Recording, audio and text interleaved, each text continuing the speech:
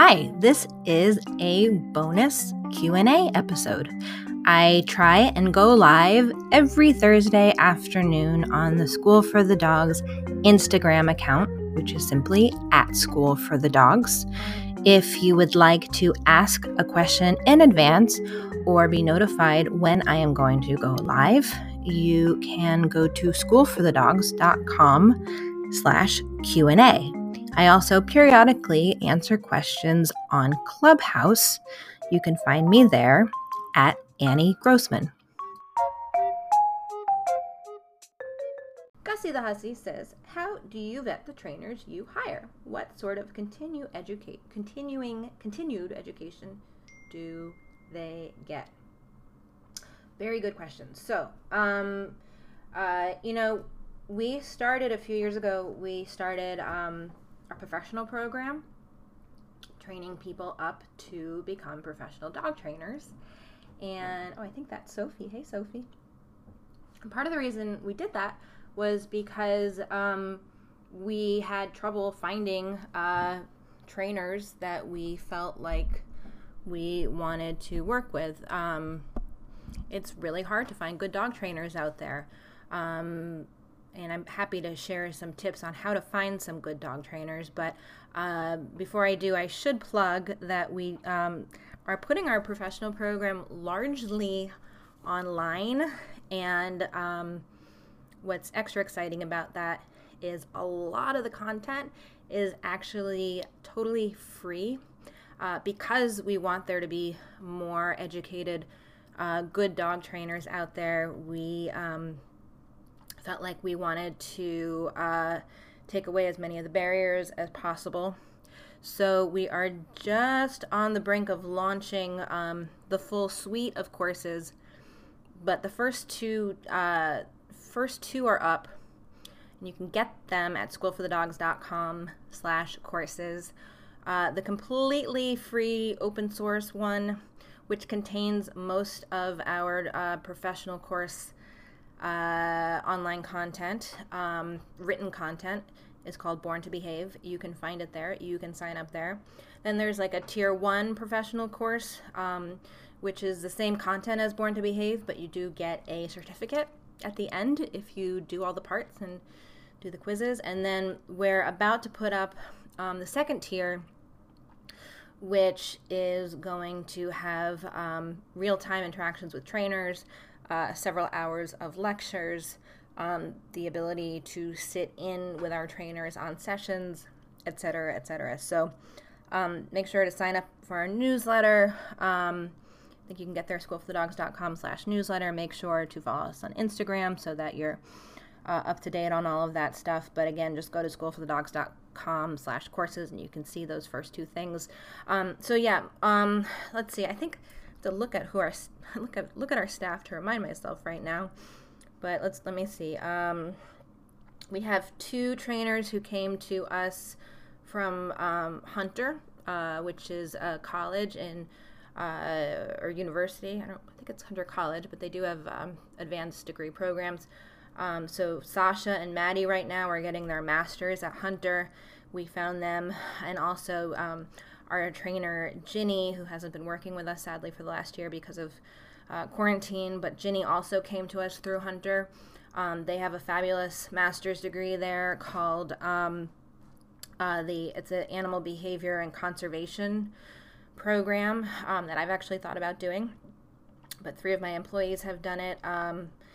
So that's where they came from. Who else? Then we have Claire Cario. I interviewed her on the podcast recently about her background in training. She and also our trainer Adam, who I also interviewed recently on the podcast, was kind of word of mouth through a really great just email list of some of the best trainers in New York City that we're on. I think we found both of them through that very small email list that was started by Dr. Elise Christensen of Behavior Vets in New York City. If you're looking for a good trainer in your area, if there's a good veterinary behaviorist that you know of, they should be able to recommend a good one. Behavior Vets actually has its own team now of excellent trainers.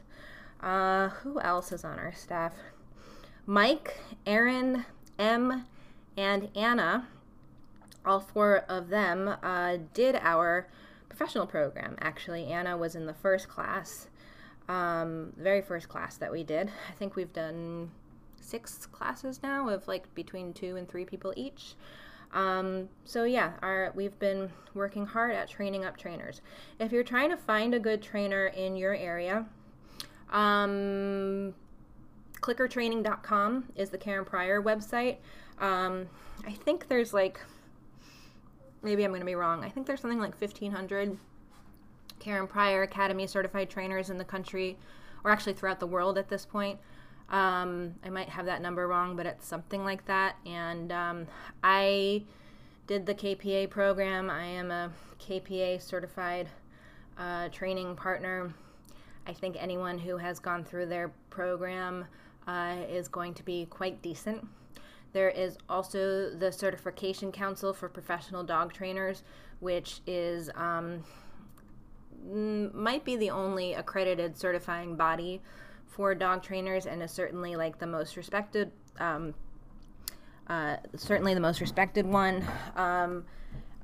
You get a CPDT KA or KSA certification by going through their tests, and they have like a test, and then you also have to show that you've done a certain number of hours, get a certain number of recommendations, I think, and you have to do continuing ed, which I think was part of your question. So you have to show that you have CEUs, which you also have to do with Karen Pryor. And CEUs, there are so many wonderful continuing education opportunities out there for dog training. And, you know, a lot of dog trainers I know didn't really do a formal program. Even Kate, who is my partner and certainly one of the best dog trainers I know, she didn't do one specific program, but she, you know, I guess you'd say has cobbled together quite an education, doing a lot of continuing ed style programs. Off the top of my head, there are Clicker Expo, which is run also by the Karen Pryor Academy organization. They run conferences, I think twice a year in the States and once a year abroad, that are chock full of so much good information, amazing lecturers. They also have tons of resources online. The Association for Professional Dog Trainers also has an annual conference that has often blown my mind, and I love going to that one. The IAABC also has an annual conference that we've been to. And, you know, a great resource that a lot of people don't know about for continuing ed is Tawzer.com, TAWZER.com. It is, it's like Netflix for dog nerds. I believe it's $50 a month, and you get unlimited access. Used to be like DVDs that they would mail out, but I think now it's all online. Unlimited access to huge number of videos. Most of them are like recorded lectures, so it's another really good place to look. All right, thank you for that question, Gussie the Hussy. I love your name. Artie LePup on Instagram said, "Why is my dog suddenly so reactive?" You know, as I often say when I do these Q&As, like it's almost like not that funny dog training improv, let's say. You know, I'm not getting a lot of information from you guys usually with your questions, and certainly, you know, a 7-word question like, why is my dog suddenly so reactive? There could be any number of reasons. So I have to say, you know, make sure to get in touch with a good dog trainer. You can check out some of those references I just mentioned. If you've missed what I've said, I will put this up on School for the Dogs podcast so that you can check it out there. I mean, there's any number of reasons why your dog is suddenly so reactive. I don't know how old your dog is. I don't know the situation. Young dogs do go through what's called fear periods, which can be times when they're suddenly especially fearful. And I kind of equate this to, one way to think about it is like, as an animal is growing older and evolving and getting farther away from the protective world of their parents, they kind of need to be a little bit more fearful about things in order to survive. But sometimes that fear is misplaced. So they might suddenly become fearful of something that seemed normal yesterday. But fear is generally a good thing in that it can keep us safe. If you're noticing your dog is suddenly fearful and you have a young puppy, it could be one of these fear periods. Fear in dogs can lead to a lot of behaviors we don't like, which is one reason why I think it is so important to use dog training methods that are rooted in positive reinforcement, because we do not want to create more fear in our dogs. But my quick tip solution would be to try and start to keep a log of two things. One, the situations where your dog seems fearful. Note everything that's going on. Are you in a specific room? Who's in the room? What sounds are in the room? Everything you can think of, because there might be things that your dog is perceiving that you're not perceiving, you might find as you do this over time that you come up with some specific things that it seems like your dog may be fearful of. And I can tell you, you never know. I had a puppy kindergarten class once that I was running, and in our puppy kindergarten classes, because the focus is socialization, we do stuff like play noises. Like we'll play crazy noises and then give a dog a treat. Trying to use classical conditioning to teach a dog that the sound of a siren is an okay thing and the sound of a baby crying is an okay thing. Or sometimes in class we'll bring out, oh my God, my dog nose just changed to a Dalmatian. Look at that. Sometimes in class we'll pull out like weird objects, like or things that are weird to walk on, tinfoil or children's toys, wind-up toys, vacuums. And again, it's about teaching the dog, like, in the presence of this weird object, you get treats. And one time I remember we were in a class, I think it was with weird objects, and a feather wafted through the room. And this one golden retriever puppy went bananas, fearful of this feather, which to me was just a good reminder that you never know. So try and keep a log. Also, try and keep a log of what your dog is doing that's letting you know that he's fearful. I mean, I commend you for even noticing he's fearful at all. That takes more observation skills than some people have. But what is he doing? Is he barking? Are his ears going back? Is he cowering? Is he hiding? And try and notice in the sequence of whatever he's doing, what the first indication is of that fear. Because that's where you can intervene. And that's where you want to be in order to try and keep your dog from being fearful. Something like, most aggression can stem from fear. And most dogs don't go from like happy-go-lighting to biting. There is a sequence of events between those two things. So if you can start noticing as early as possible that your dog is uncomfortable, you can start intervening and rescuing your dog, let's put it, early on. So that, oh, hey Leah, hey Gilby. So that is my, hey Stephanie, that is my, my long and rather vague, but necessarily vague answer to this question, why is my dog suddenly so reactive? Artie, I don't know where you are located, but if you do need help finding a good trainer, please let me know. Last question comes from Roxy Riddler on Instagram. My pup is no longer interested in recall unless she sees a treat. Help. Okay.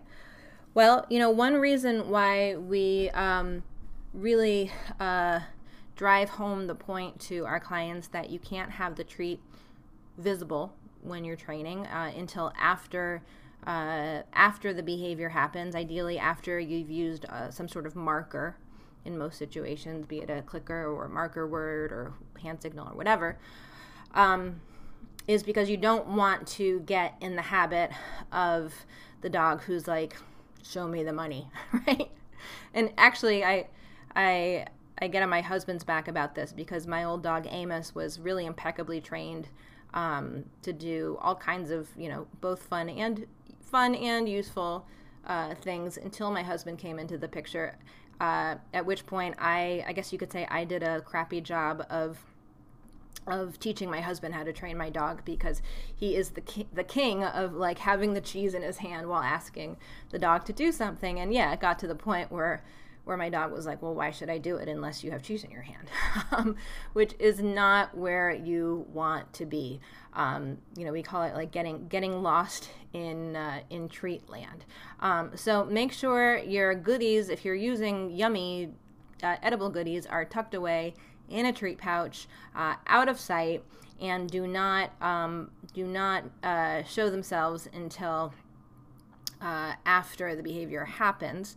That said, I would also suggest that if you're already having this problem, while you try to separate the treat from the cue, I would also start incorporating other kinds of rewards in your training, especially for something like recall, which is an active behavior. Your dog is on his feet or her feet, probably coming towards you. Use that energy, that running energy, to your advantage. So the second that your dog comes to you, sometimes with a recall, part of the reward can be you running away, giving your dog the opportunity to, sorry, had trouble getting that word out, opportunity to chase you. That can actually reinforce the behavior of coming to you, and at the same time encourage your dog to then be coming to you for the next recall with great alacrity, right? Getting your dog, building the behavior of not only coming to you, but coming to you with a lot of excitement. Running away from your dog is one way to do that. Presenting a toy, a squeaky toy, tossing a toy, rather than giving a treat when they come to you, can also be an option. Anyway, that is a really good question. You can also, like any other behavior, you're going to be shaping a recall, from a short distance to a long distance. If you're at a long distance, your dog might not even be able to see or smell that you have a treat on you. But I would suggest starting really from the beginning if you're trying to retrain this, and that can be as simple as doing a hand touch, teaching a dog every time you touch my outstretched fingers, you get something good, with the good thing not presented until after they touch your fingers. And then, build it from there. But you can always start from scratch. Karen Pryor calls it going back to kindergarten. So if you're having this issue with your dog, just start from the beginning. All right. Thank you. These were some very good questions. I will be posting this on the podcast. If you have a question that you would like to ask, oh, hey, Nugs. Happy, it was your birthday, I think I saw.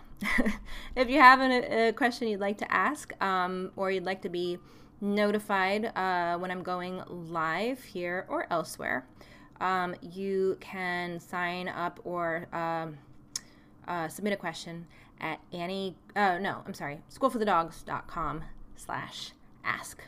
All right. Thanks a lot. Take care.